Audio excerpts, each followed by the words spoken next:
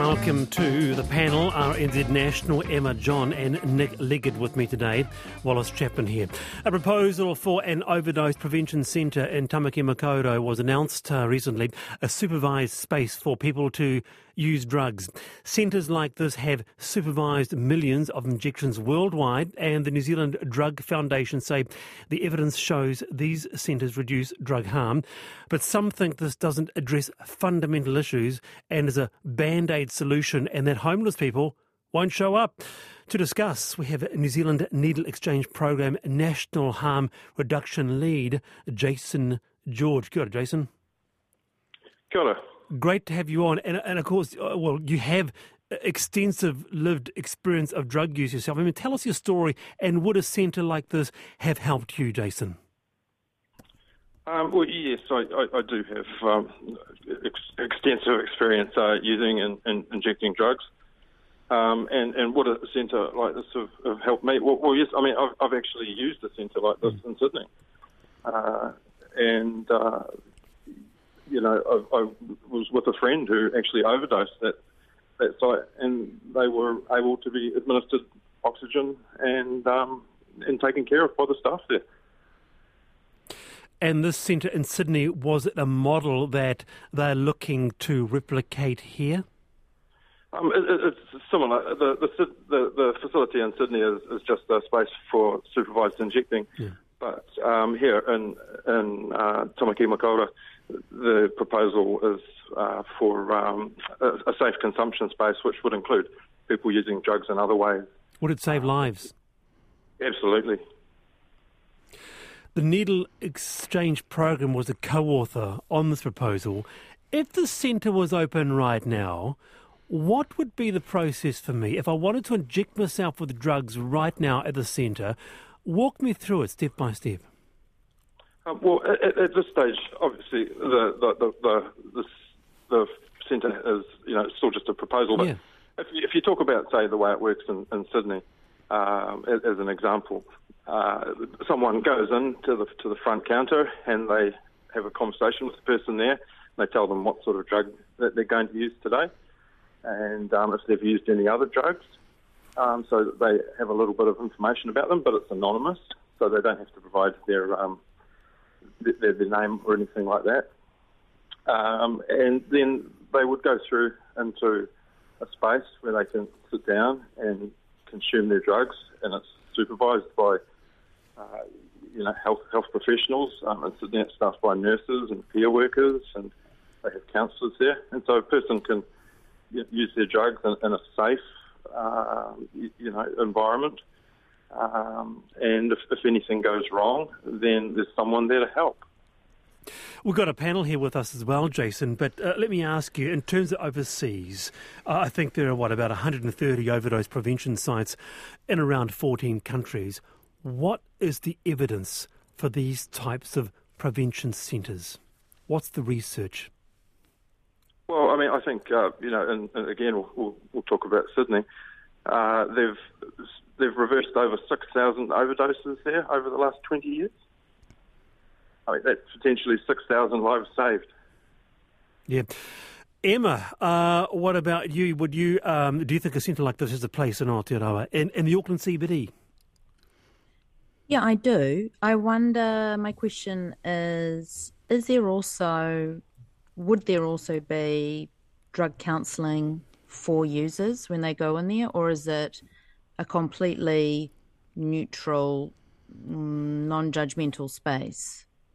Yeah, so that's a great question, and I think that's the other way these services work. So, again, in Sydney, the way things work is after you finish consuming your drugs, you can go through into a waiting space, and they have either counsellors available or peer navigators that can help connect people with health and other social services, or you can just sit down and make a cup of tea and have a chat with someone that's there's a listen and can provide various sorts of health or other social supports. Nick Leggett, what about these services? Yeah, keep going, Emma, sorry. Oh, sorry, I was just going to say... Jason, finish your sentence, please. These services sort of act as a front door to connect people with other health and social services. So there's all this wraparound support that goes with it. It's not just a centre where people go and use drugs and it's a free-for-all. It's a health service, first and foremost, and a safe space for people. Nick, a 3-year trial. Do you support it? What's your thoughts on this? Yeah, I do support it. But what I suppose my concern is, and I'm interested to understand Jason's thinking on this, is that we need that wider legal and philosophical change that treats addiction as a health issue, not a criminal one. And I know that this is probably a really important stake in the ground, but how successful, if we don't have every part of the law and the health system and the support systems joined up, how successful can this be in the long term? Jason? Well, I think what's been asked for is for an exemption to be made under the existing regulations. So if that was done and the trial was able to go ahead, then that would be first operating legally. I think over time the police have been more and more supportive of harm reduction approaches. The needle exchange, drug checking. I think that police support. And I think, at the end of the day, people, you need to work with people wherever they're at. And until people are, wanting to, engage with treatment or that sort of thing, what are you going to do for them then? And so something like this is really, like I say, that front door into other treatment. The front door to other treatments, yeah. Kia ora, Jason. We're with the New Zealand Needle Exchange Program National Harm Reduction Lead, Jason George, and you can well imagine that there's a couple of texts come through that saying, God, my goodness me, this does sound truly like the ambulance at the bottom of the cliff, providing the space for people to go and do their drugs, providing all the support to do that.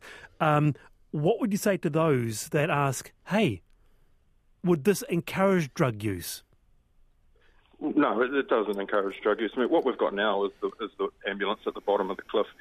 And actually what the evidence suggests is that facilities like this can actually lead to a reduction in drug use over time. So what's the next step then? You're looking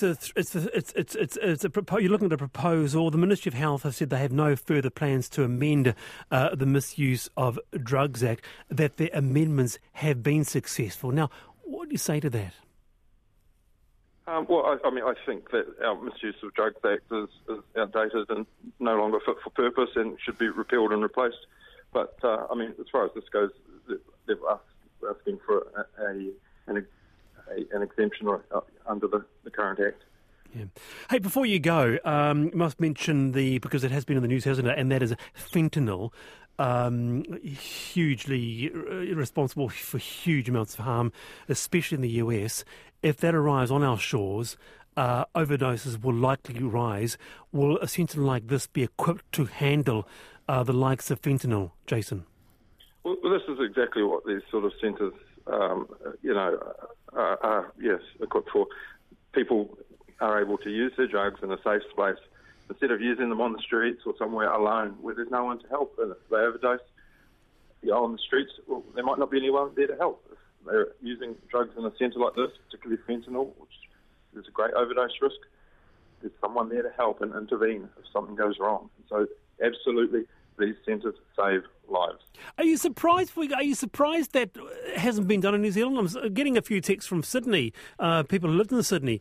This has been in place of Sydney for years, Melbourne for years. No-brainer, saves lives. Are you surprised that New Zealand hasn't done it? Well, I think, it's been talked about for a little while, and I think, we are behind the world in terms of some of our harm reduction approaches, and so it's time that we do it now.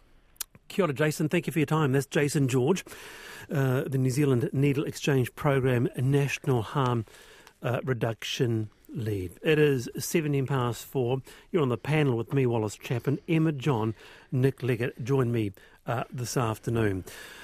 Well, we've talked about the charges on KiwiSaver fees. The government has dumped its plan to put GST on KiwiSaver fees after a fierce backlash from the providers and opposition. Well, we've heard all about that, haven't we? Well, what about transaction fees on credit cards? They can be significant. Consumer NZ, for example, say they received a complaint this year about Air New Zealand charging a $7.10 card fee back in May. And we've all had it. Booked for travel or an online ticket and being a bit shocked at the admin fee. So what can be done on what some see as unjustified surcharge payments? Now, the Commerce Commission wants to know how merchants handle those fees. There is some concern that retailers are passing on more than the typical 1 to 1.5% merchant service fees, and they're doing research on the issue. With us is Head of Content at Consumer NZ, Caitlin Cherry. Kia ora, Caitlin. Kia ora, Wallace. Explain, what are surcharges? Why do we pay them? It's a really interesting and slightly complex area. So you mentioned people paying for online things, and having that sort of $7.10 per person card fee added on. But there's also fees added on every time you use your credit card, debit card, or at any shop, and it's got a lot worse since we all started using PayWave and other contactless forms of payment, because there's quite a lot of fees that go on top of that. There's the merchant service fee, basically, and so that is what the bank charges to the merchant, the retailer, and that is made up of 4 different types of fees. There's the interchange fee. That's what the bank generally charges. It's a percentage of the total transaction. So that's made up of the scheme fee, which is charged by the credit card, is the switch fee, which is charged by the payment network, and then there's the bank fee on top of that. So there's lots of different fees, and that's why some retailers have started sort of saying, well, we'd rather you just FPOSed it, and they got rid of PayWave because they're paying quite a lot, and some of them are then passing those fees on to consumers. Well, you see, I didn't know about the breakdown. Who knows about the breakdown? Emma, have you noticed credit card fees? Is it something you've noticed? Yeah, definitely. I notice it when, on the odd occasion, when I'm buying movie tickets or something like that, and then they do the kind of handling fee. You know that one? That is such a cheeky little clip at the end of the transaction, isn't it?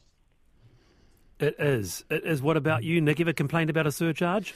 No, because I feel they've got you by the time if you're doing something online. You know, you've made the commitment to go in and you know, you've got to the end and then you see the additional fee and you're stuffed. But what I do get really wound up about, and I was pleased to hear Caitlin talk about it with PayWave, you know, it's quite stunning. And I've stopped using PayWave now because, you know, 20, 40 cents per transaction. And over time, that really adds up. And we've all got, you know, in this time of rising costs, we're all looking out at our watching our pennies. So I do feel we're quite caught and captured by these fees, and I'm pleased they're looking into it. This is why I jump in here. Caitlin? There's good news on the horizon here, because the government actually got the retail payment system bill coming to force in November, and that's going to set some caps on the fees the banks can charge for using a debit or credit card. Fantastic. So they reckon it's going to save New Zealand businesses around $74 million, because our fees are way more expensive than other countries. Like in Australia and the UK, the merchant service fee is less than 1% per transaction, but here it can be anywhere from 1 to 4%. Oh, well, okay. That seems to be unfair on the face of it. Anna in Coromandel says, we've had a long battle with our merchant bankers as they've raised our international credit card fees from 1.8 to 2.9% recently. Our business is going to meet the customer halfway and charge 1.8%. It's still going to be free for FPOS cards, so use those instead. So, Caitlin, clearly quite an issue with customers there. Now, won't this simply mean that the actual prices will go up, though, if the Commission looks at it?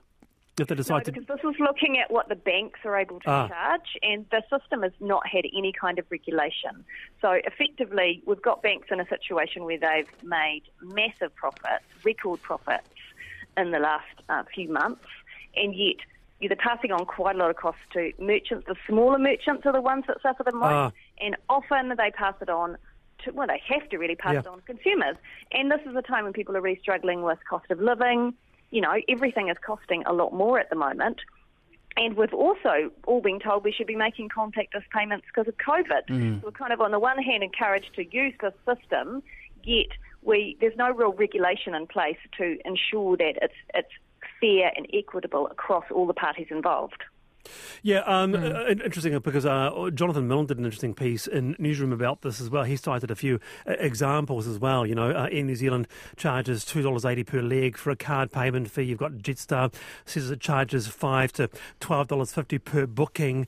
You've got Ticket Tech, they'll charge a $5.50 handling fee. You've got iTicket, on it goes, on and on and on, Kate. I guess the issue was this, that many of us didn't know about this fee on charges on the KiwiSaver fee. But a lot of people really don't think about those everyday fees that we get charged day by day by day by day when we use our cards. And they would add up possibly to thousands across a year. Yeah, there's a real lack of transparency around it. You are actually meant to be told if there is a surcharge on top of what you're paying, and often it will be on that screen when you're paying, your pay wave, it might incur an additional fee. After doing a bit of a deep dive into this issue today, I actually had to go to the chemist, and I did an FPOS payment because I had no idea if they were passing on the payment to me or sucking it up themselves. And, again, that's the lack of transparency around this whole area. Has it made you look into your statements, Emma? No. You just I was thinking about all the times I've just if you've got ski gloves on, you've got ski gloves on and you've got your helmet and all of that and all your garb, you're not getting that little card out, are you? You're just tapping and going. You can't even see what's on the screen. You see, this is the problem, Caitlin. We're blasé like Emma John. Well, that's true, actually. I was thinking about this today as well because, when you used to slide your cards through, you'd actually have to have a look and you'd hit, check, and then you'd hit, OK or whatever.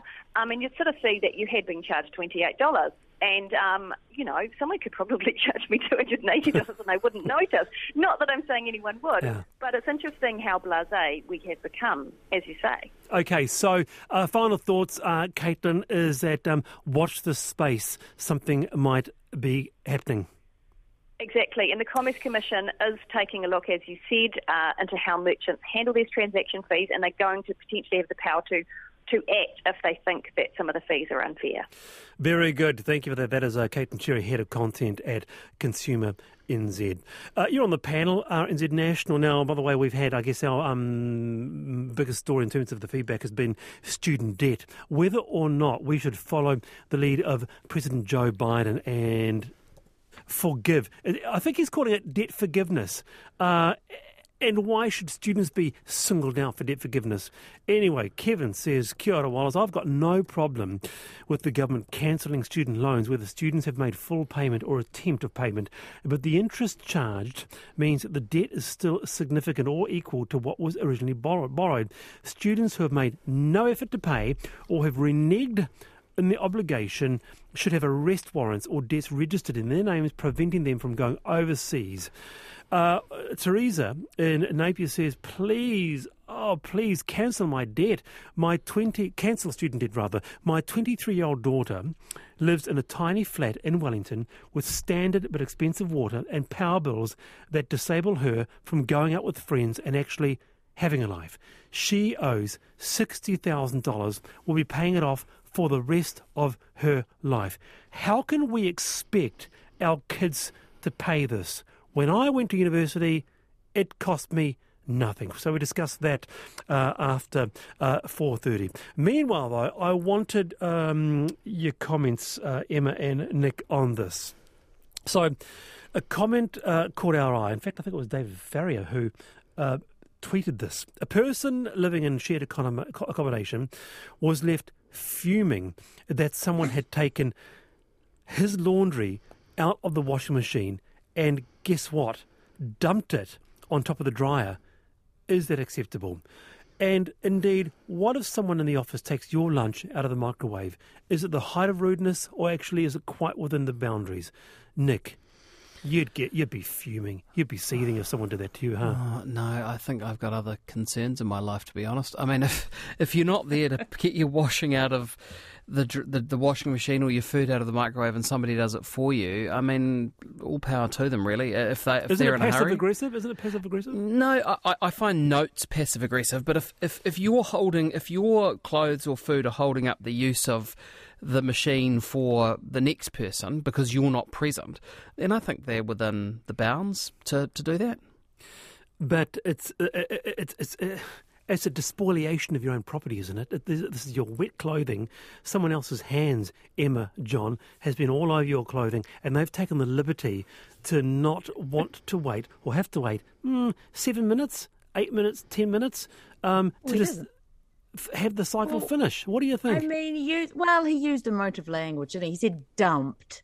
What about placed? Yeah. And if the person placed the laundry on top of what I assume was a clean dryer, then that's perfectly normal. And actually, I would say I feel sorry for the person that had to handle his wet washing, even though it was clean. That's still a gross feeling to have to pick up all of his stuff to get it out of the washing machine and place it on top of the dryer.